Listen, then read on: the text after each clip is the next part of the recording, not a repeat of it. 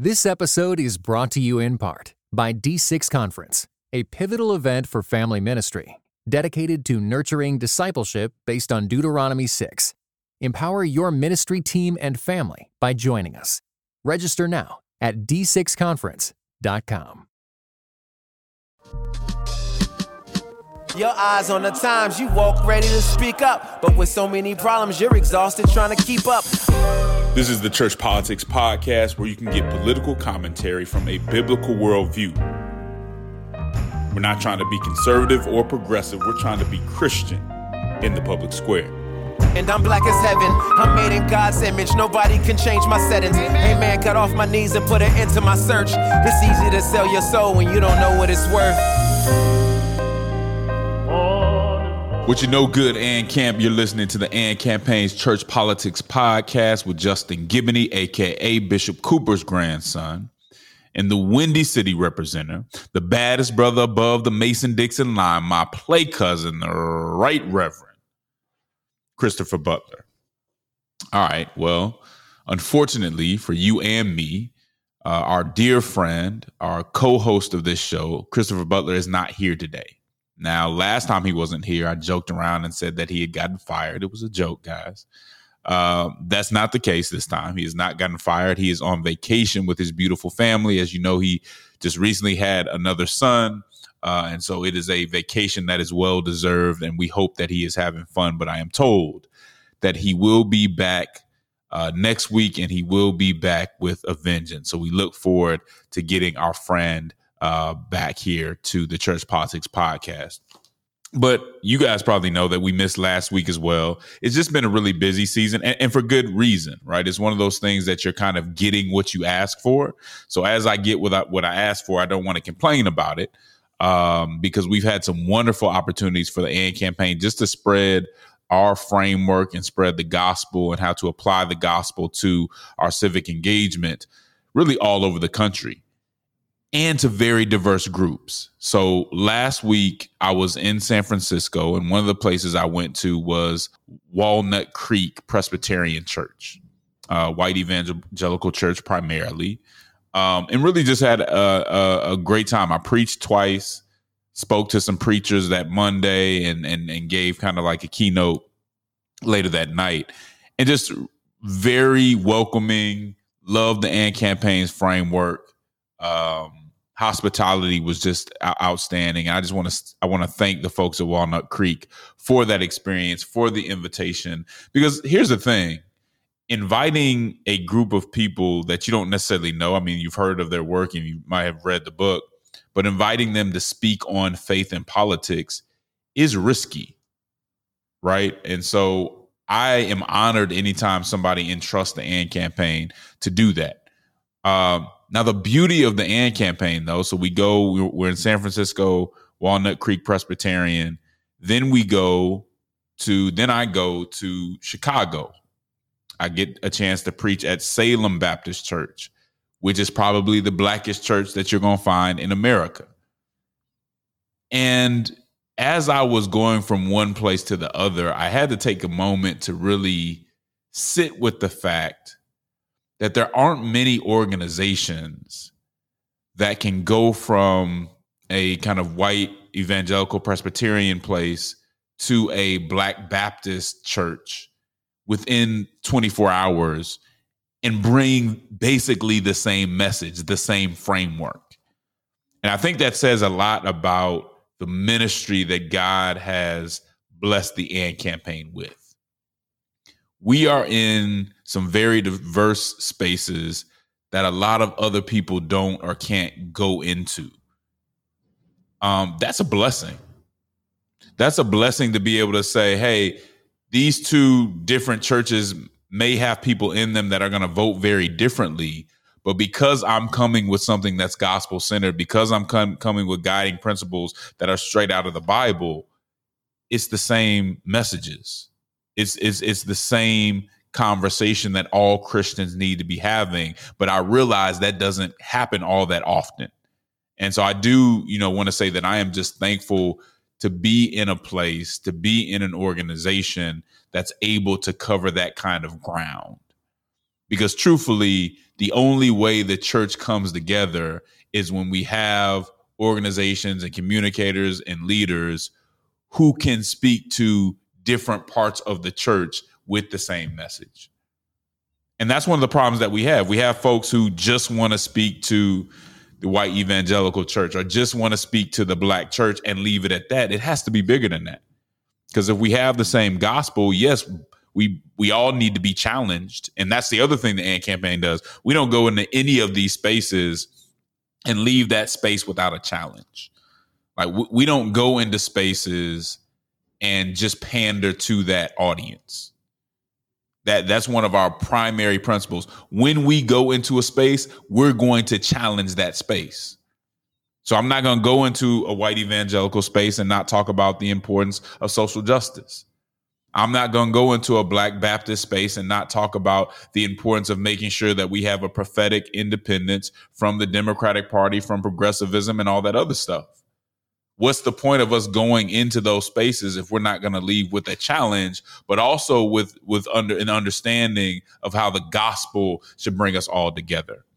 So I'm thankful to the pastors and leaders that give us an opportunity to speak into that trust us enough to challenge their congregation while at the same time trying to show a path towards more faithful engagement. That is a blessing. And I do not take that for granted because I know that it is very, very rare. And we're just going to try to keep building on the ministry that God has given us. And so thank all of you out there who give us those opportunities because we think it's really important for the church to come together. We can't come together if we got 2, 3, 4 different messages on how to apply the gospel. The gospel is the gospel. And no matter what our identity is, there's a word in it for all of us that we should all have an appreciation for. All right. So we got a lot to get into. But before we get into it, as always, I want to give a shout out to all our patrons, to all our supporters for supporting us in what we do and how we do it. We touch on some very tough topics. And we appreciate, and I think that's why you appreciate what we're doing. We don't run from anything. But you guys continue to support us, continue to want to hear this content, and we thank you. If you are watching this on YouTube, and for some reason, nobody wants to watch this on YouTube, everybody likes to, they like to catch it on their iTunes or they like to catch it on Spotify. We're really trying to get some people to watch it on YouTube because the crowd over there is really light and not really representative of how big our general audience is for this podcast. So even if you don't watch it on YouTube, maybe you send it to somebody, maybe you send a YouTube link to somebody who hasn't seen it before. That would be helpful for us. But if you are watching on YouTube, make sure that you like and subscribe. Y'all know how the algorithm goes. We need help with that. Check us out when you get a chance. All right. So grab your Bible, get your mind right, and prepare to think not like a Republican, not like a Democrat, but prepare to think like a Christian. And as always, I want to start off with some scripture. All right. Now, we like to start off with these scriptures. It gives us a kind of brings us into the context of what we're talking about. But this is not a Bible study. OK, so I know some people want this to be completely based on scripture. I love scripture. When I teach and preach, it's going to be that. This is not a Bible study, right? The Church Politics Podcast is not a Bible study, but we will involve scripture in what we're doing. So let's first go to Romans 13, verse 1. Romans 13, verse 1. And it says, "Let everyone be subject to the governing authorities, for there is no authority except that which God has established. The authorities that exist have been established by God." Okay, let's stay around the same area and go to Romans 12, verse 18. "If it is possible, as far as it depends on you, live at peace with everyone." If it is possible, as far as it depends on you, live in peace with everyone. That's a scripture we can really hear, but not really internalize. It seems very simple, but I'm not sure that we always internalize what that scripture is saying.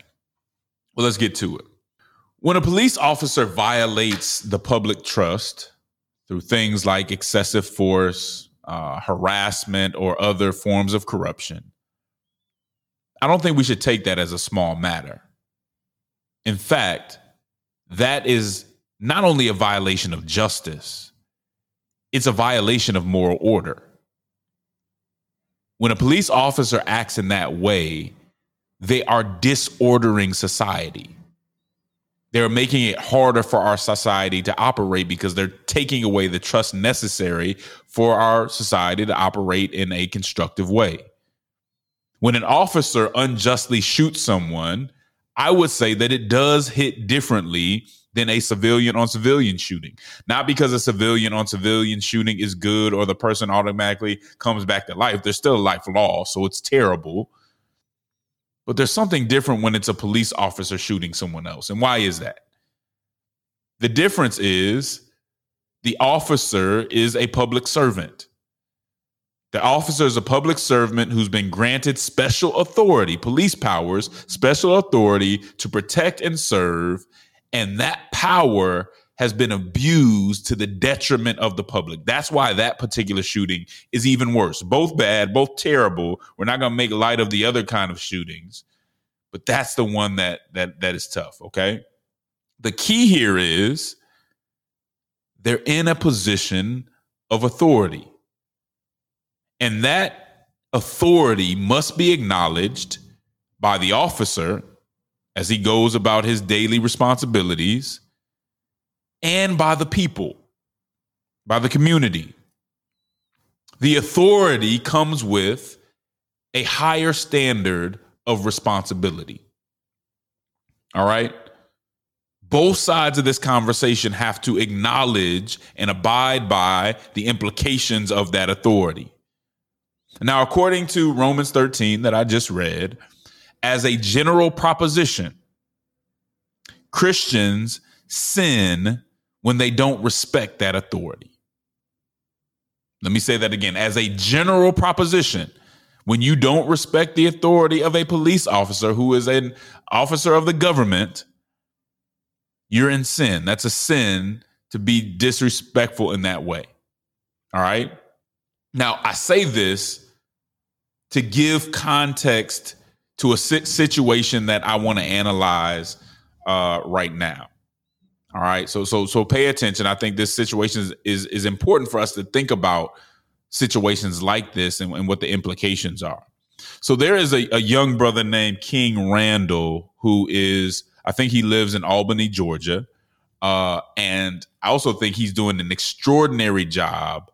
And he's only, I think he's only like 24, 25, but he's dedicated his life to educating, mentoring, and developing young Black boys. That's his passion. That's what he does day in and day out. He's the founder of the Life Preparatory School for Boys and the X for Boys. Okay, that's his program. He's frustrated some people on the left because he doesn't necessarily espouse the progressive orthodoxy.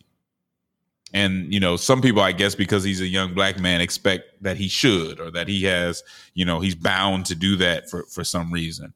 But he goes against that at times. And we know that in certain circles and among many of my peers and many of his peers, you know, that orthodoxy, progressive orthodoxy is all the rage. That's what you're supposed to follow. But like Malcolm X, he has what I would call a self-help philosophy, right? And he's come under fire for saying things like, stop waiting on the government to change your situation.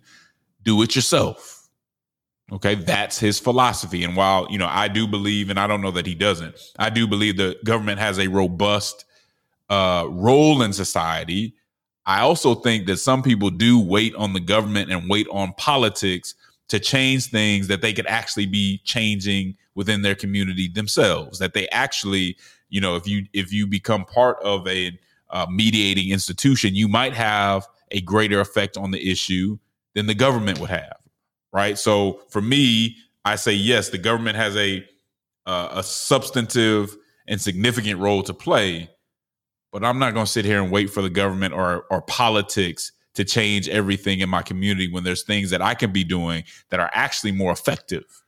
So I think that was the point that he's making. But some people get upset when you say that. They want electoral politics to be everything, and electoral politics is not everything. But I was impressed with him because he teaches the kids at his school not only about character and virtue and things of that nature, but also a lot of practical skills.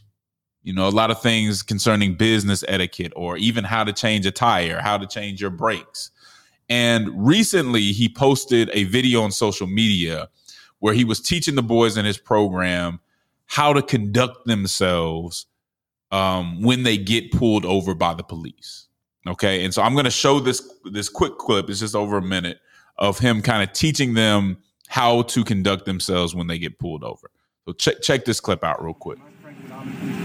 First thing I want to do is already have my stuff ready, okay? Yes, sir. You don't want to get to the freaking car, and when he gets to the car, you got to go fumbling around looking for stuff, right? Yes, sir. Why don't we want to fumble around looking for stuff?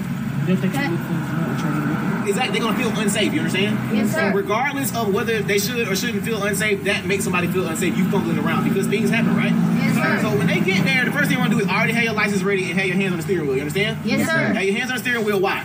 Because before they don't think you reach for nothing. So you're not reaching for stuff, right? Yes, sir. All right, cool. And another thing I want to do, I'm going to let all my windows down, okay? I ain't got nothing to hide, right? Yes, sir. I'm going to let all my windows down in the car. And if it's nighttime, I'm going to turn the car light on so he can see everything in the car, right? Yes, sir. Why am I doing that?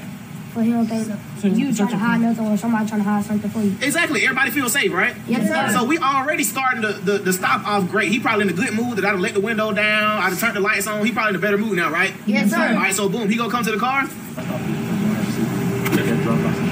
Yes, sir. All right, cool. So he gonna get my license. He may or may not go back to the car, which they usually do. They're gonna basically check your name, see if you got any warrants, if your license suspended, blah, blah, blah. But you sit tight and just wait for him to finish. Good? Yes, sir. All right, cool. He's coming back, bring my license. He's probably gonna give me a ticket for not having my seatbelt on. Now, what's the wrong thing to do if I'm getting pulled over and he come up to the car?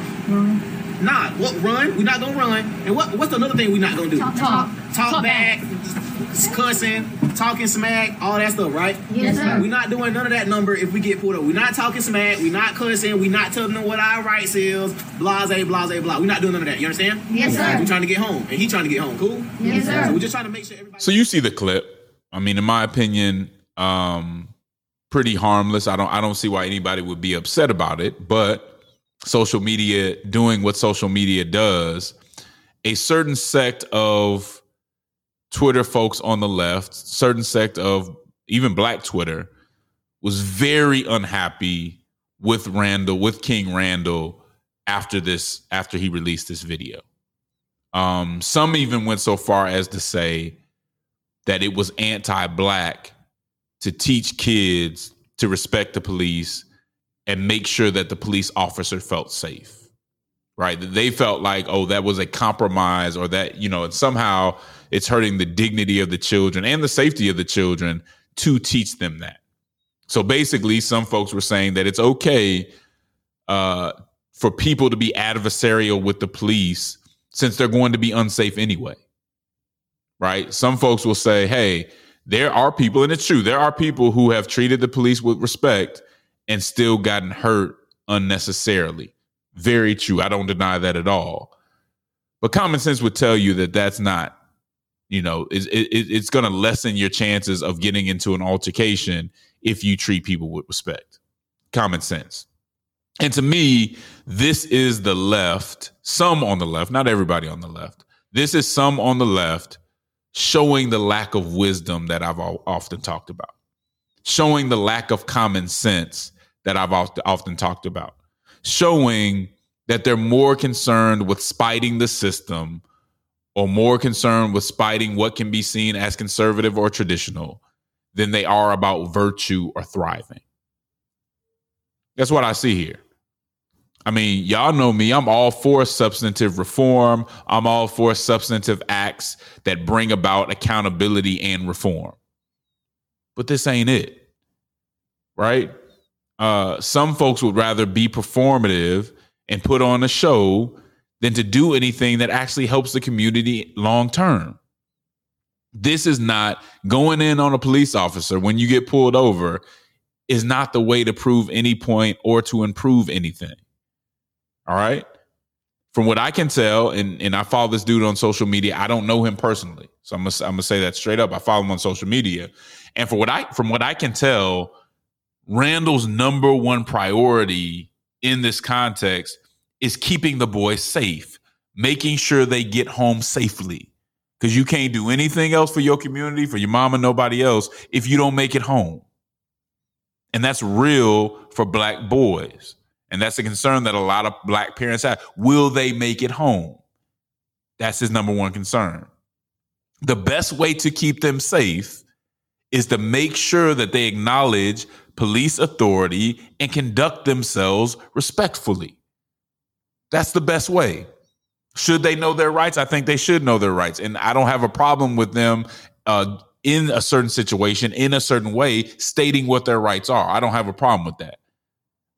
But I don't think being respectful to the police officers and acknowledging their authority, that's not respectability.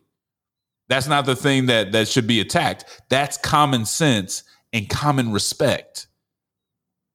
To his point, nothing good comes out of arguing with police officers in that situation. There's nothing to win there. There's nothing to be gained. If they do something wrong, then if you record, you have a right to record it. All that stuff is fine. You have recourse for that, and you got to believe you have recourse for that.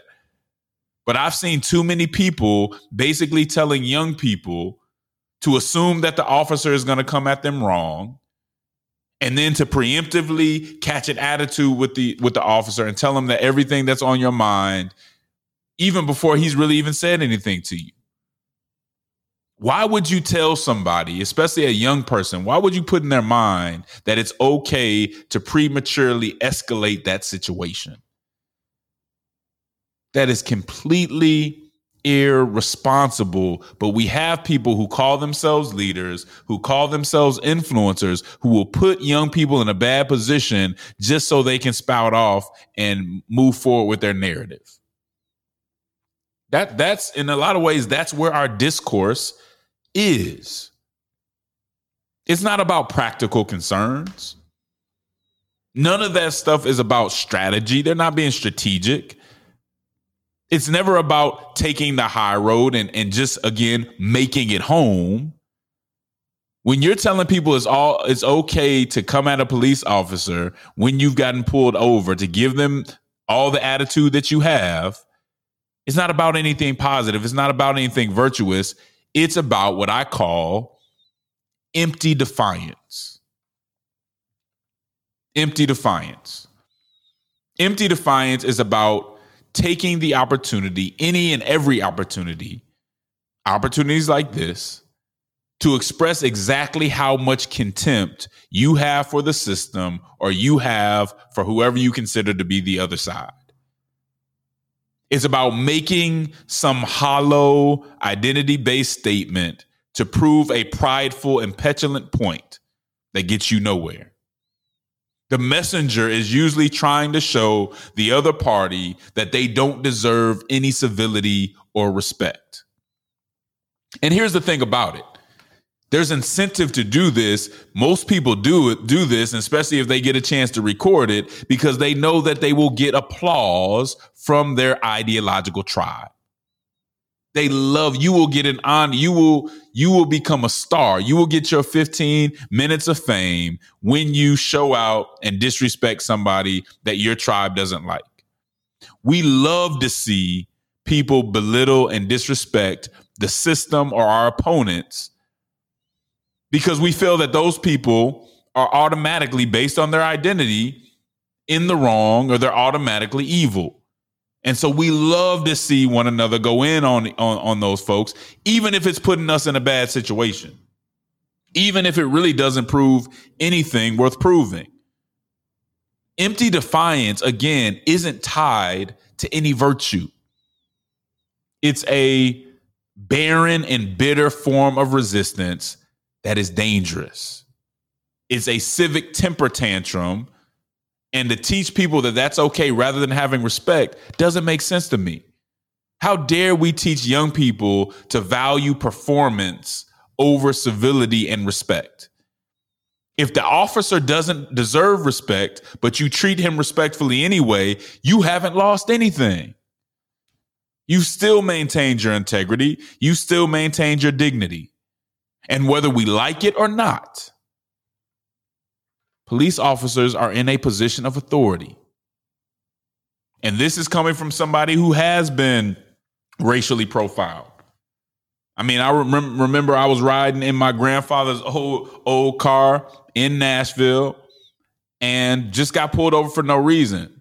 And the officer really had no reason to pull me over, eventually let me go. But it was clear that it was just racial profiling because I was in a certain part of town with a car that didn't look like it should be there, and I was black. You'll never hear me say that doesn't happen. And it does happen. But for me to just go in and cuss out the officer wasn't going to get me anywhere. And what was that going to do to my spirit? Right? That kind of spite, that kind of bitterness. I understand the righteous indignation. I understand the anger when it happens. But we've got to make sure that our spirit doesn't go in a way that becomes bitter and becomes nasty because of what has been done to us. It is better in that situation to show respect. Know your rights. If you do need to say something about your rights, rather than just, running your mouth, just trying to put it out there, then fine. That's cool. But we got to do better. Because again, whether you like it or not, police officers are in a position of authority. And we cannot have a just society. If you care about justice, you will not have a just society if you don't treat people in authority with respect.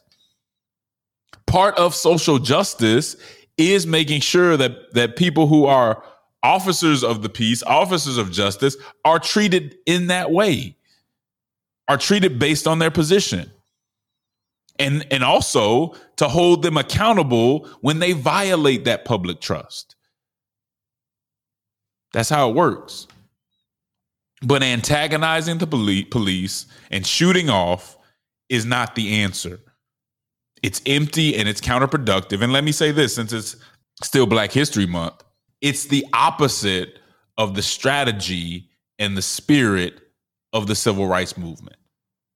It's the opposite of what most Black elders taught us to do. So while some people want to act like this is the Black way to act, which is ridiculous, it actually goes against what our leaders for years and years have been saying in a lot of instances. Now, they didn't say you can't protect yourself, right? But you got to be very careful when you walk into these situations and you start antagonizing police officers.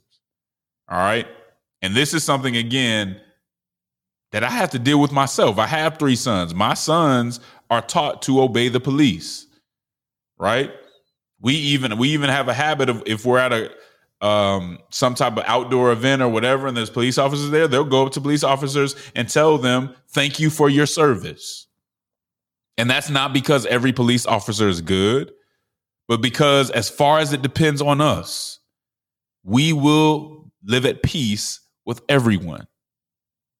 Because that's what the Bible told us to do. I'll be right back on the Church Politics Podcast.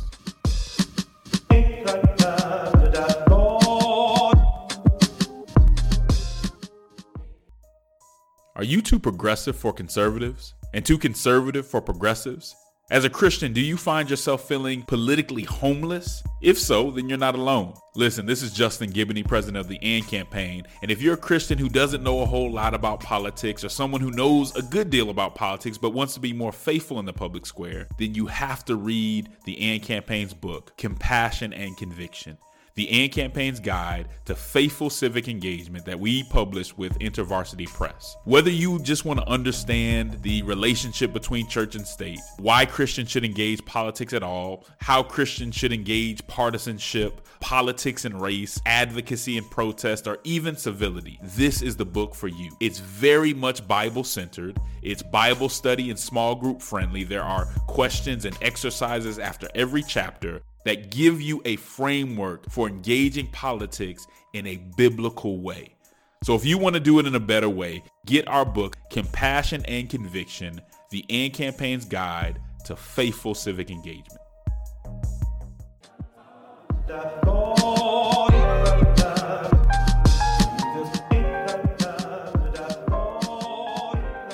And I am back on the Church Politics Podcast. I want to talk now about student loan forgiveness, okay? According to Politico, President Joe Biden on Wednesday announced that $1.2 billion of student debt relief for nearly 153,000 borrowers was moving out soon. All right, that's their new initiative. $1.2 billion for about 153,000 students. And he's going to be sending an email to those students, letting them know what he has done. Smart move, right? It's just like when Trump sent the COVID checks, he made sure that they knew that it came from him. Whatever. You know, that's what politicians do, and I get it. All right. Now, the administration's latest loan forgiveness initiative covers borrowers who are enrolled in Biden's new loan repayment program. So they initially borrowed $12,000 or less, $12,000 in loans and less, and have been repaying their debt for at least 10 years. Right. So if you're in that program, if you qualify, this may be available to you. The administration says that it has now approved loan discharges for nearly $138 billion and nearly 33.9 million borrowers through dozens of administrative actions since coming into office. So again, you got the $1.2 billion for this new initiative, but over the whole time, they're saying that their discharges have come to amount to about $138 billion for 3.9 million folks who had loan debt. That's nothing small. You know, this has been a debate. I know a lot of people have been talking about it. Should it happen? Should it not happen? But this isn't a small amount of money. That's not a small amount of people who are going to be impacted by it. And I think people do need to recognize this is something that the Biden administration seems to be more so committed to. And there's been a conversation before this of whether they really were committed to something that they actually ran on, but didn't seem to be fully committed, at least initially. And now they're coming into it a little stronger. Now, good thing, bad thing. I'm of two minds on this. Okay. When it comes to loan debt relief, for one, I know so many people who need relief. So many people who, you know, whose student loan debt is crushing them right now. I mean, it's maybe the number one stressor in their lives, right? It's keeping some people from starting families. It's keeping some people from buying homes. I think that that's enough for all of us to be concerned about it and what it means and how we can make this better. How do we find solutions to this? It's not a small deal. In fact, I would say, you know, there's a lot of people who can't really afford decent housing, even after going to college, or struggle to find decent housing because they got to pay this loan debt back, or people whose credit has become just awful because they missed some payments. So on that end, I understand why it's going to be helpful. I don't think it's a small thing. It's going to help some people out. All right. That's the first part. But here's my issues. And I have two issues surrounding this. This debt relief doesn't solve the actual problem. And so after they pay this, you know, 2 point whatever billion dollars, the problem actually doesn't start. And maybe paying this money in the way that they're doing it might actually feed into the overall problem. And I've talked about this before, but the overall problem is bad policy from Congress, bad national federal policy that created incentives for tuition inflation. That's what the real problem is. Tuition is too high. And in fact, tuition is so high that it doesn't at all correlate to the actual jobs that people are getting once they get the degrees. So what happened was some politicians came together and said, you know what? It's a good thing to put more loan money out there for people who want to go to school.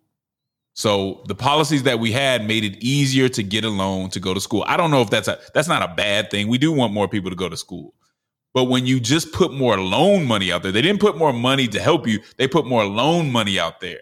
And so once the universities knew that there was more loan money available, what did they do? They raised tuition prices because now the borrower is more able to pay, is more able to get a loan to pay it. Not necessarily more able to pay the loan, but more able to pay tuition initially. And so what you have this inflation that's crazy where people are going to school for 4 years and paying for it for 30 years. That doesn't make sense. That's a racket. Why would you pay for 30 years? I mean, what's the point? I mean, it almost is like, what's the point? And I support people going to college, so I don't want to say that, but I get why people are like, look, I'm doing this for 4 years, and there's certain degrees that it's going to make it very difficult for you to even pay it off in that 30-year period. It just doesn't make sense. That is a broken system. We desperately need reform when it comes to student loans. But instead of getting the reform, we're getting what is at best a Band-Aid, right? Because even though we pay these people that have the student loans now, including myself, I have student loans, even though we're paying them off, the people who are in college now are still paying these exorbitant tuition costs. And they're going to be in the same situation. So are we going to keep doing the same thing? Or are we actually going to fix the problem? And so that's one of my biggest issues. That I wouldn't say it's smaller than my second issue with it, though. My second issue is this is very expensive. Like, I want reform. And instead we get this very expensive Band-Aid that actually doesn't help most Americans. Most Americans, let me keep this in mind. Most Americans do not go to college. So while I think there are a lot of people who need this help who are in college, most Americans will have no benefit to this, and they are paying for it. Right? None of this is free, right? This is taxpayer money. And so people who didn't go to college have to pay for this, but they're not really paying for a solution. They're paying for a Band-Aid that's going to be, where the issue is going to be recreated every year with every group of people who get new loans each year, but we can't fix it. We don't have the will to fix it. And the lobbies that are keeping this system in place are very strong. And it doesn't look, I hate to say it doesn't look like we're going to get any solutions anytime soon. I think Marco Rubio has come up with some good solutions. There's others, but there's just no will for, number one, the parties to work together to get it done, but just no will to push back against the system to get these changes.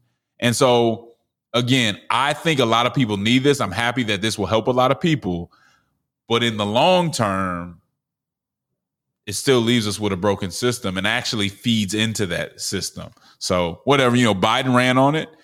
Some people voted for him based on that, and he has to keep the promise. I'm not necessarily against it, but I caution us on thinking that this is more than really just a Band-Aid that's going to keep being needed as time goes on. I'll be right back on the Church Politics Podcast.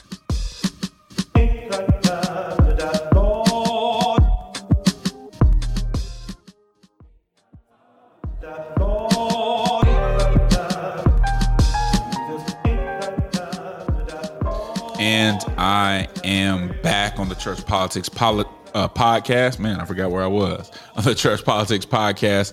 I'm missing my brother, Chris Butler, who could not make it today, but I hope he's having a good time. I doubt he's missing me, right? I miss him. I wish he was here with us today, but something tells me if he's on vacation, he probably ain't thinking nothing about me right now, which is good. I can dig that. You know what I mean? But that's probably not his major concern at this moment. Although I hope he'll still take the time to check out the podcast, even though he's gone.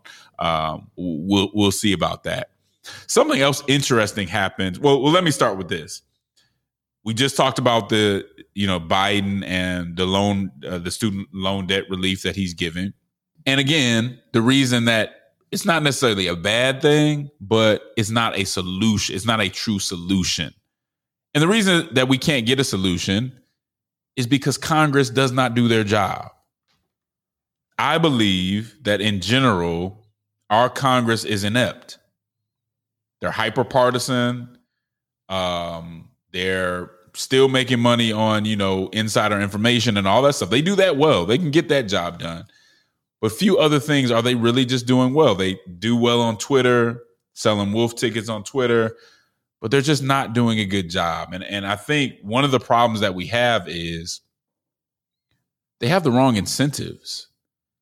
Are we, and this is on us, and I talked about this not long ago, are we giving them the incentives to do better, to actually get their jobs done? Or do we just keep voting the same people in over and over and over again and expect a different result? All of this comes back to I blame us more than I blame them. So let's think about it. What could we do to give them an incentive to do better? Well, one thing certain groups have been talking about are term limits. Don't let somebody stay in Congress for 30-something years and do the same thing over and over again. Put a term limit on it and move forward, right? So some people are proposing an amendment to Article 5 of the Constitution so that they will not be in there for this long, and you get new people, and the new people have incentives to get the job done because they're not going to be there forever, and their only incentive isn't just to get reelected. It's actually to do the job.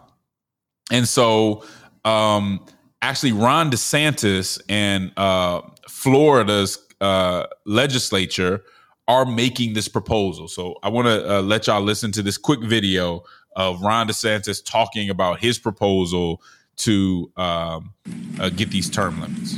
I want to thank Rex for convening meeting some of the senators. One of the things that I did back in the day when I was a U.S. Congressman was sponsor a constitutional amendment for term limits for members of Congress. Now, as you can imagine, that went over like a lead balloon amongst people that were already U.S. congressmen. But it's been something that I've advocated for a long time. Having traveled the country in the last year, the number of people that have asked about support for term limits is incredible.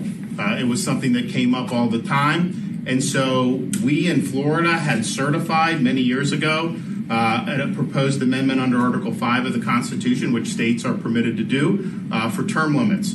Our legislature is doing it again this year. There's a total of 6 states who've recently done this. I was just in Indiana today meeting with some of the senators there. Their House has done it. I think their Senate's going to do it too. North Carolina, I believe one of the houses has done it.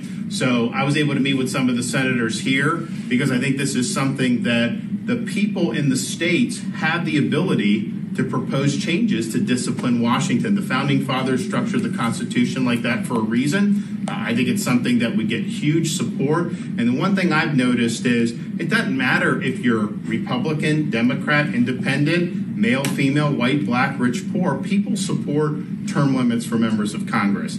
We've seen what's happened up there. It's been really poor performance for decades now. The incentives are not right.